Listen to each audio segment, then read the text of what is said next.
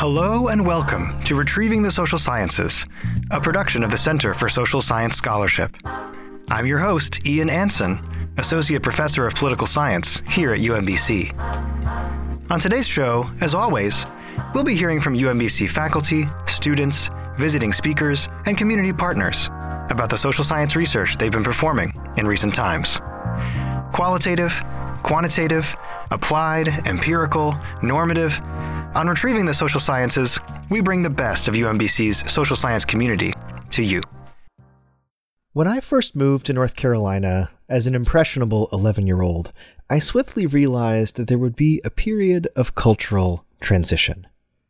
Not only were the kids in my neighborhood far more interested in things like college basketball and warm weather hobbies like surfing and swimming than I was, but I sometimes found that the other kids could instantly identify me as someone apart whenever I opened my mouth.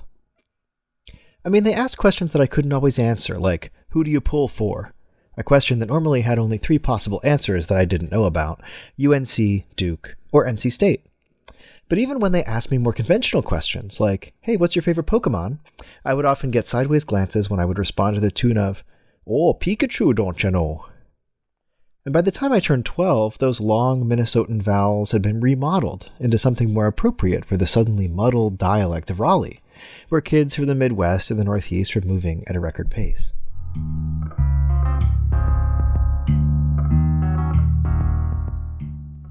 You know, my dialect story is a fairly innocuous one, but it signals something vital that I remember it so clearly.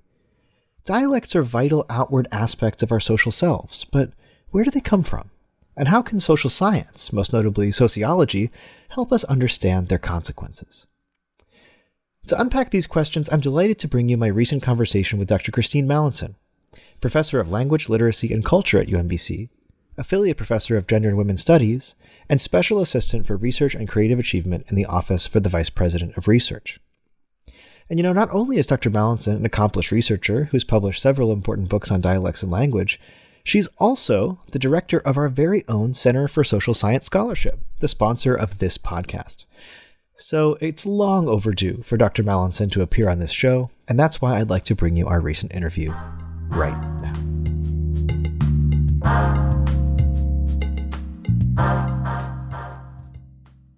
Today, I am really delighted to welcome Dr. Christine Mallinson, who is not only our featured guest for today's episode, but also the director of the Center for Social Science Scholarship. Dr. Mallinson, first of all, thank you for all of your great support of the podcast. We're super grateful that we're able to do this under the aegis of CS3, but also thank you so much for being here as well. Thank you so much for having me. Yeah, in a way, it's kind of a long time coming, right? So I'm really grateful that we have you today. And of course, to talk about some of the fascinating work that you're doing on dialects, on accents, on language features, how those things differ, where they come from. There's so much that I want to jump into with this, because I think it's a topic that, you know, everyone can relate to, right? We all have this notion, we hear different dialects, different accents in film and television. It's a fascinating topic, and I want to start out just asking you a little bit of the broadest kind of possible set of questions about this, which is to ask you where accents even come from, right? Well, how is it that we have these differences in our languages, and why do they tend to evolve that way, right? Why do we end up having these differences where we can pinpoint, you know, who sounds like what and be able to associate them with various areas or various even other social descriptors? Such a great question. And, thanks again for having me, because this is one of my favorite topics to talk about. And as my students know, I could go on for hours. And you're quite right. People really enjoy talking about language. Everybody uses language. It's one of the things that defines us about being human. And we are incredibly sensitive to the social differentiation of language as humans. Even as a young kid, what got me interested in this was that I grew up in the U.S. South, in North Carolina, where there was a very strong regional accent. And Sure. My parents were not from that area. They were from New York and Pennsylvania. So I heard my dad say things like "whoosh," and I heard my friends say things like "y'all." Meanwhile, I had grandparents who were immigrants from Germany. And so I heard all of their different linguistic features. I also heard them use language in ways that would be called, mistakes by some people who were native English speakers. So I grew up with all this sort of swirling personal insight into how language can be a way of opening doors, a way of relating to other people, a sign of affiliation, a sign of culture, a sign of belonging, a sign of identity, and also sometimes a barrier to opportunity, a feature that other people may have implicit or explicit bias about. So that is what led me to trying to study language, not just from the perspective of linguistics, but also from sociology. So this is how I sort of came to this question of the social differentiation of language.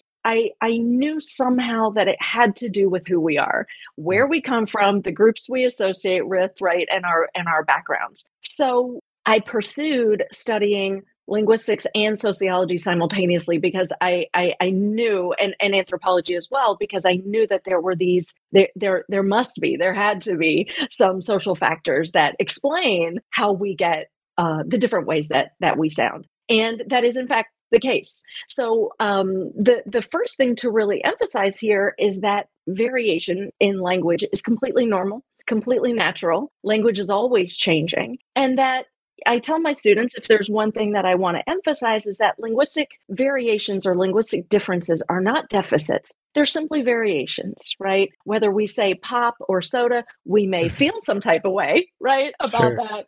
But intrinsically, there's no difference. It's simply a matter of who you are, where you come from, where you grew up, who you affiliate with. And so that can help us explain, looking at social group differences, that can explain part of why we talk the way that we do. We tend to sound like our peers in the place that we grew up in. So one of the things that linguists like to say is we tend to sound like our peers, not our parents, because by the time you get to the age of about my daughter's age right now, 10-ish, 11-ish, you see that kids are very oriented to accommodating to the ways that their peers talk. But it even goes beyond that. So I was a kid who grew up in North Carolina, and you may not hear it now when you hear my voice, but I had a pretty strong accent as a kid, especially. And I grew up to parents who did not have that accent. So we absorb the language of the communities around us. Now, where did those differences come from? Well, that's where we get into things like history,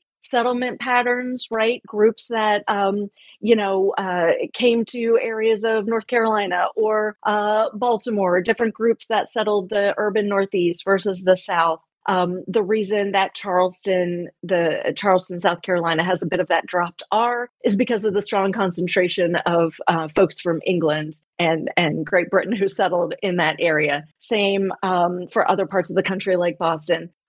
When you get out west, accents seem to fade a little bit, and that's because the migration and settlement patterns, right, were not so concentrated there. Right. So especially, west of, sort of the, Mississippi River, Rockies, the further you get away from the dense urban settlement patterns, the more diffuse you might get in terms of the history of the dialects and varieties and regionalisms that have emerged. Now, at the same time, it's not just historical, because language is always changing, right? To get back to that principle. So there are groups that are innovating language at the same time. This is why, even though accents, the accents of the East Coast may have diffused a bit by the time they got to the West Coast, it doesn't mean that we don't see variation on the West Coast, because new innovations are happening. Hella meaning really, and other variations that folks might pick up on who know those areas well, came about because people are creative, people are dynamic, and there's lingo and cultural insider terms that grow within communities. In the African American community, for instance, words like jazz and cool that may have emerged out of musical traditions, African influenced language patterns, all of these things you can sort of see echoes of in contemporary speech. And at the same time, there's innovations in contemporary speech. So language can be a mirror to our past, but it is not only a mirror to our past, it's also a mirror to our present. So there's also in addition to history and settlement patterns and immigration patterns, migration patterns, there's also sociological factors like residential segregation that help maintain some of the speech patterns that we have. So, the neighborhoods that we live in, who we associate with, which are often driven in part by choice, but in part not by choice, especially historically, have helped contribute to concretizing some of those patterns as well. So that is a brief introduction to some of the sociological factors that are behind some of the linguistic patterns that we see. Wow, amazing summary, first of all, and so much to think about and chew on. And at the same time, also something that I at least can relate to so deeply and so personally. Our backstories are surprisingly similar, which is quite interesting, right? So I grew up, at least for my high school and sort of middle school years, in North Carolina as well. I came from Minneapolis, Minnesota, though, which is where I was born. And so we were very mixed up in terms of the linguistic features that we had acquired from, the Minnesotans, right? And then brought to North Carolina. And also another parallel here, interestingly, is that my grandmother and grandfather were from England. And so they had actually a totally different, manner of speaking and obviously accent. That was also something that we had as a comparative case, I guess, if you will, from in our formation, our development. And my parents had spent most of their lives living up in upstate New York and in Connecticut. And so it's amazing to think about so many people, not just you and me, but so many people have these kinds of histories of movement across space, and they pick up linguistic features, and it all kind of gets jumbled together. And you can imagine how that produces sometimes these it's sort of a homogenization, as you're describing, as people immigrate from place to place. But at the same time, I think about sometimes my grandmother would be telling me something as a small kid, and I would really struggle to understand what the heck she was talking about, right? And I started to realize, oh my gosh, maybe she really is, to some extent, speaking an entirely different language. And I wanted to ask you also, obviously we've heard so much about the various factors, sociological factors that go into creating differences across linguistic patterns. But at what point do those differences grow to the point where they're no longer considered just dialects or no longer considered accents? At what point are we really talking about a new language emerging? And does that happen? This is such a great question, and there is no one clear and true answer. The one way to think about it is, in the words of a famous linguist, Uriel Weinreich. He put it as, a language is simply a dialect with an army and a navy. Oh, wow. He, as a political scientist, you'll appreciate what he's getting at here, right? My mind is reeling. What he's getting at here is that these distinctions are socio-political distinctions. They are not hard and fast linguistic distinctions. Now, we could see, for instance, that, let's say, Mandarin Chinese and American English are different languages, right? But it is not so crystal clear, the difference, say, between Mandarin Chinese and Cantonese, right? We know that these are widely considered dialects because of the socio-political context of China. However, to speakers of those different so-called dialects, they are not always what linguists would call mutually intelligible, which means easily understood by speakers of each. Right. By contrast, there are several Scandinavian languages that are fairly mutually intelligible, but that are considered different languages simply because they have the political status to be so. Wow. Now, interestingly, in the United States, our listeners may or may not realize that we do not have a declared official language in the US, right? We may have what is considered a de facto official language of English, meaning more or less everybody uses English to get around, and especially to accomplish things like schooling and, Sure. bureaucratic affairs. Yeah, road signs, all that stuff. Road signs, yeah, exactly. But, increasingly in airports, at the DMV, we see multiple languages in hospitals. I mean, just walk into Johns Hopkins Hospital, you'll see signs in 12 or 15 different languages. And you'll increasingly see bilingual signs in English and Spanish. The US always has been a multilingual country. And I think we're increasingly, because of migration, immigration, settlement patterns, and so on, population growth, we are increasingly a multilingual society. In addition, I would point out too that there are so many varieties. And this is again a somewhat fuzzy distinction, almost like a you know it when you hear it type distinction between dialects. We can pretty much maybe pinpoint that a Southern accent or dialect sounds different, like you said, from Minnesota, right? There are certain patterns that are very different, the Minnesota versus the O of the South, and Sure. incidentally, the O of Baltimore, Yeah. right? So we can hear these differences. But where's the dividing line? Well, there's a branch of linguistics called dialectology that tries to pinpoint some of those dialect boundaries on maps. Again, it is somewhat doable and almost and at the same time somewhat fuzzy. So for instance, African American varieties, African American accents are not bounded by region, and in many ways are unique to regional locations, but also share many differences as well across regions. So it's not quite as easily determinable as we might think. The way to think about it, to go back to that famous quote, is who gets to decide whose language is important? Who gets to decide whose language is supported in schools or in the courtroom? Who gets to decide whose language to make fun of?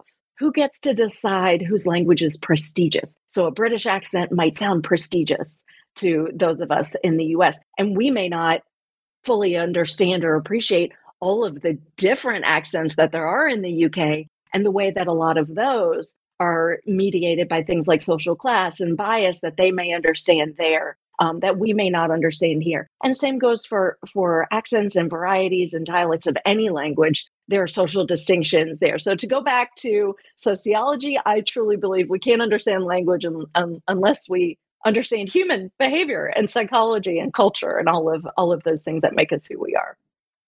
Fascinating insights. I'm just totally struck by this notion that, even across history, right, we see various governments, various regimes taking different attitudes even towards language. I mean, I have some experience in the French context, right, and thinking about the sort of extreme measures that many sort of the absolutist rulers of France went to homogenize French, or even going to all these various regions that at one point were independent, many hundreds of years prior. And then comparing that to certain other kinds of languages. Like, I mean, if you go to Switzerland versus parts of Germany, right, German is going to sound very different.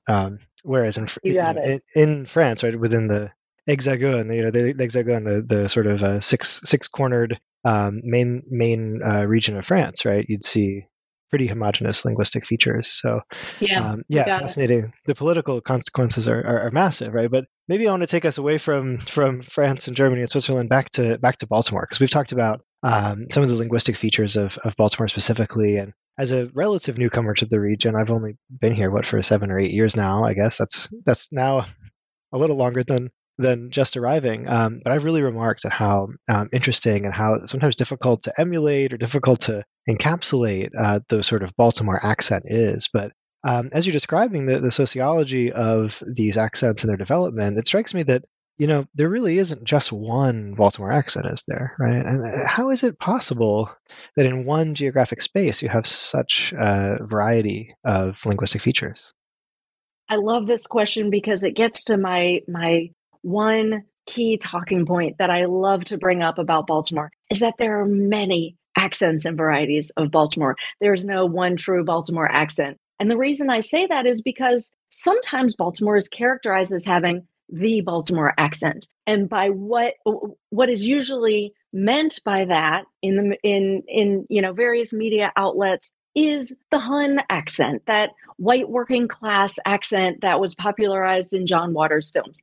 Right. Super important to Baltimore history, right? But it is in no way, shape, or form the Baltimore accent. It cannot be considered the only Baltimore accent or variety, and it isn't. If you go downtown to the harbor, you'll hear lots of different varieties, lots of different languages. So, and that is because Baltimore is a metropolitan area with lots of historical patterns of residential in-migration and also residential segregation that for many, many years, I mean, there were active redlining policies keeping African Americans in certain neighborhoods, Jewish populations out of those white suburbs. And that concentrated, we might say, the linguistic patterns of those groups in those areas. At the same time, Baltimore has seen tremendous in-migration, right? Especially from Latinx groups, but from all over Spanish-speaking countries, and often bringing their indigenous languages with them as well. There's many contingencies from elsewhere in the globe, especially the Philippines. And so Baltimore really is a cosmopolitan place these days. At the same time, Baltimore has a lot of linguistic pride in who we are. And the place where you can really hear that is at the O's game, where during the national anthem, everyone says, "Oh," right? In the "Oh, say, can you see?" And that is because the feature that what linguists will call a fronted O, because it's produced very far in the front of your mouth. Oh, you can say it and try it out. That fronted O is very canonical.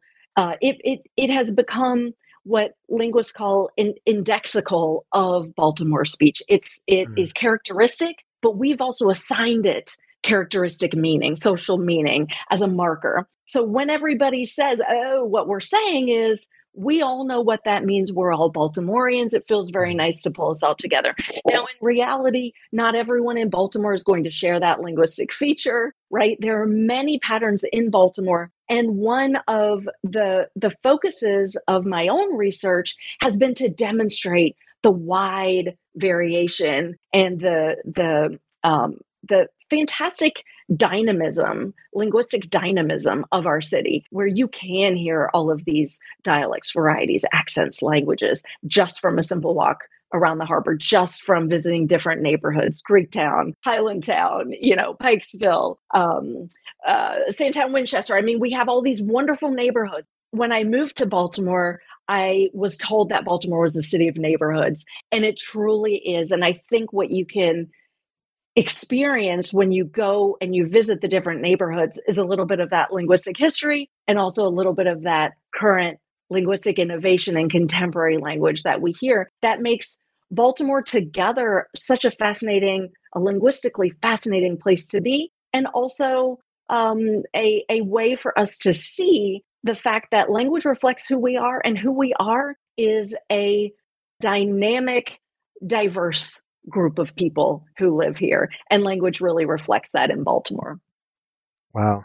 So on the topic of this research that you're talking about, I read a little bit about some research that you actually conducted with some of your students on this topic. So tell me a little more about this project. So how did this come about? What kinds of methods did you use to track down these various Baltimore accents, plural?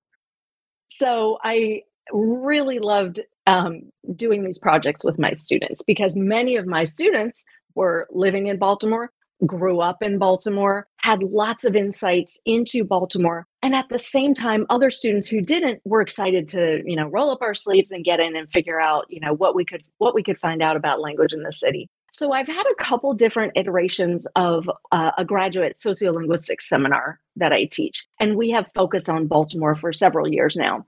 And in that class, we have done various different projects, and I'll talk just about a couple of them.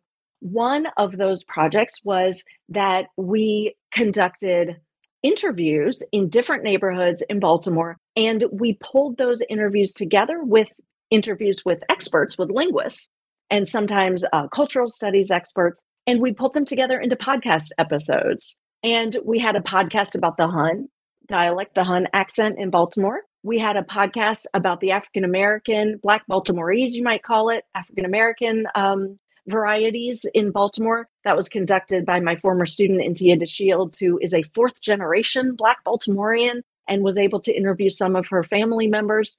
And we did a podcast on multilingualism in and around Baltimore.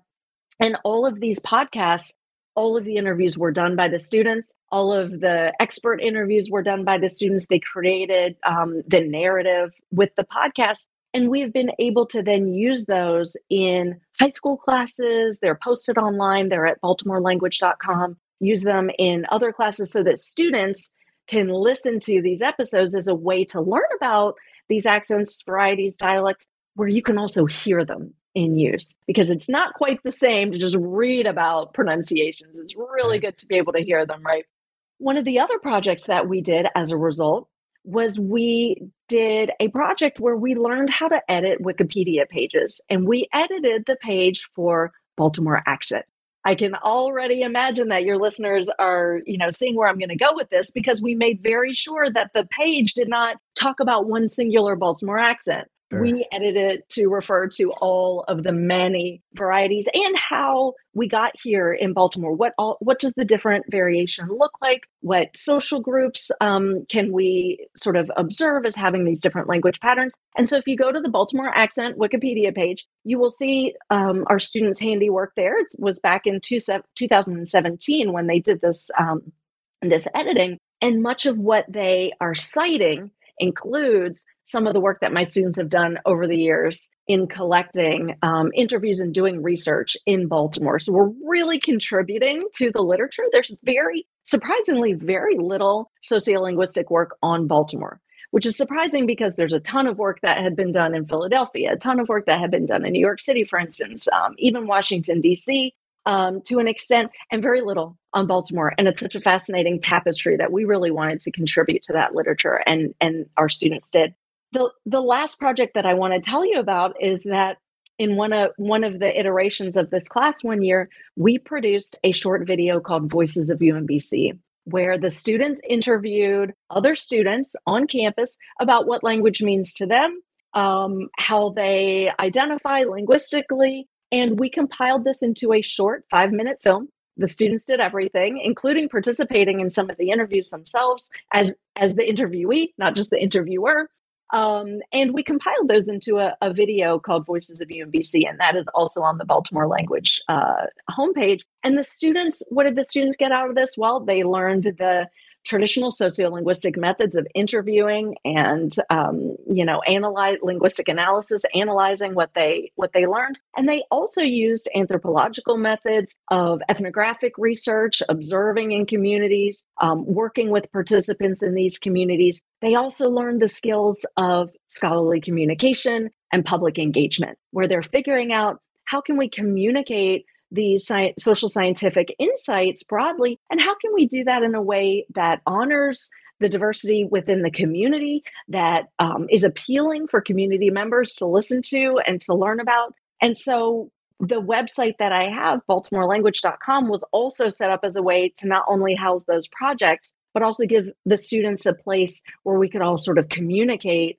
from that platform as a way to reach the public. And I mean, I think I've got something like more than 30 or 40,000 hits on that website where people are, finding it. And it has led to media outreach in the Baltimore Sun, including a multimedia feature on African American varieties in Baltimore, including a museum exhibit where a student of mine and I presented at a table as part of a museum exhibit that featured Ta-Nehisi Coates about words for the future, I think is what it was called. And all of these things I'm so proud of, because the students really got into themselves, rolled up their sleeves, and were able to do this work in a way that I think they really learned from, and hopefully are contributing to this body of knowledge that tells other people about who we are in Baltimore and all our diversity. Well, first of all, you mentioned that you have, several, dozens of thousands of hits on this website. I can anticipate maybe having a few more because we'll definitely be dropping those links in the show notes so that interested listeners can check that stuff out and see a little more of the detail of the incredible work that you're doing with your students. I would also say that maybe you'll have a few more interested students who want to learn a little bit more about dialectology and about accents and all this fantastic work that you're doing and teaching in the classroom at various levels. So I really hope that our listeners appreciate as much as I do the incredible work that you're doing in these various projects. And it's great to think that Baltimore is getting that representation in terms of its into the study of these accents, because it seems to me that this is a very interesting case from the perspective of this field of study. Just having been acquainted and getting to know the city and its eccentricities and its features and its diversity, as you said, I think that's an incredible project. And So speaking of those students and the students that will hopefully be joining your classes in the near future to learn more about this stuff, I wanted to ask you if you wouldn't mind just giving us a little bit of advice, perhaps for some students who might be thinking about going pro in the social sciences. Maybe they're galvanized by this. They've had similar experiences to the ones that you related at the top of the episode, and they say, I want to study linguistics. I want to study language. What advice would you give to students who want to do this in the future?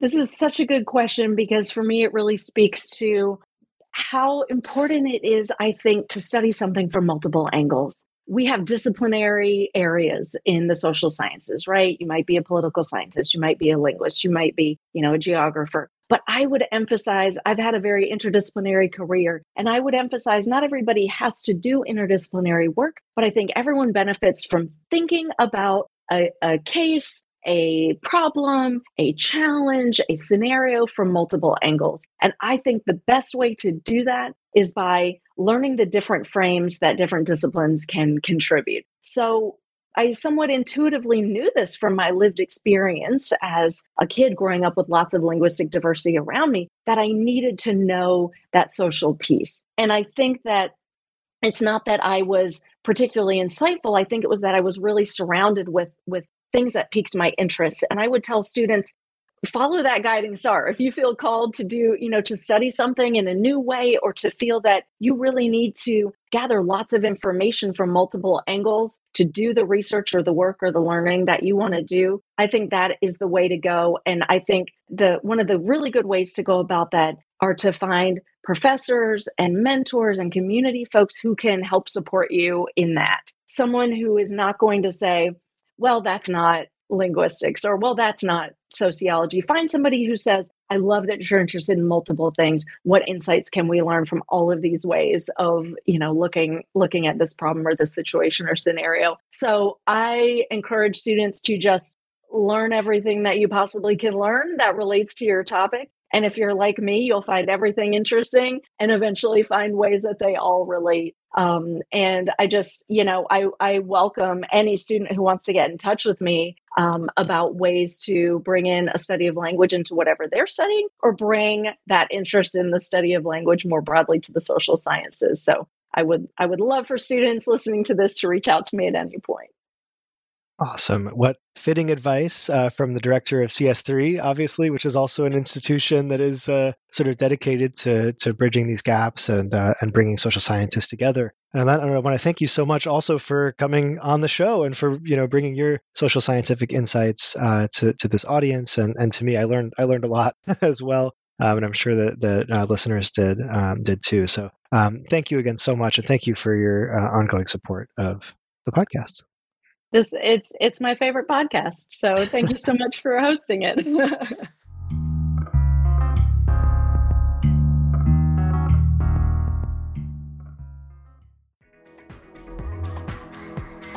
Campus Connections. Campus Connection. Campus Connections. Campus Connections. Now it's time for Campus Connections, the part of the podcast where we connect today's featured interview to other work happening at UMBC. Our intern Alex has done his research and has found yet another fascinating study from our faculty to share with us today. Take it away, Alex. Thanks, Dr. Anson. This installment of Campus Connections, we'll be discussing a chapter from Reconceptualizing the Role of Critical Dialogue in American Classrooms called Empowering African American Student Voices in College. This chapter was written in part by Dr. Mallinson, and while normally I don't do our Campus Connection on our featured guest, I really enjoyed her work, and I thought it would make a great connection. The chapter discusses the differences in attention and respect towards the voices of African American students in higher education. After interviews were conducted with several African American students from both West Coast and East Coast institutions, there was a common theme found. African American students frequently faced linguist bias in higher education environments. These first-hand accounts really highlight the importance of linguistics research. But that's all for this Campus Connection. Back to you, Dr. Anson. Thanks as always, Alex, for filling us in. And thanks to you for tuning in today to hear about the social science of dialects. Until next time, keep questioning, y'all.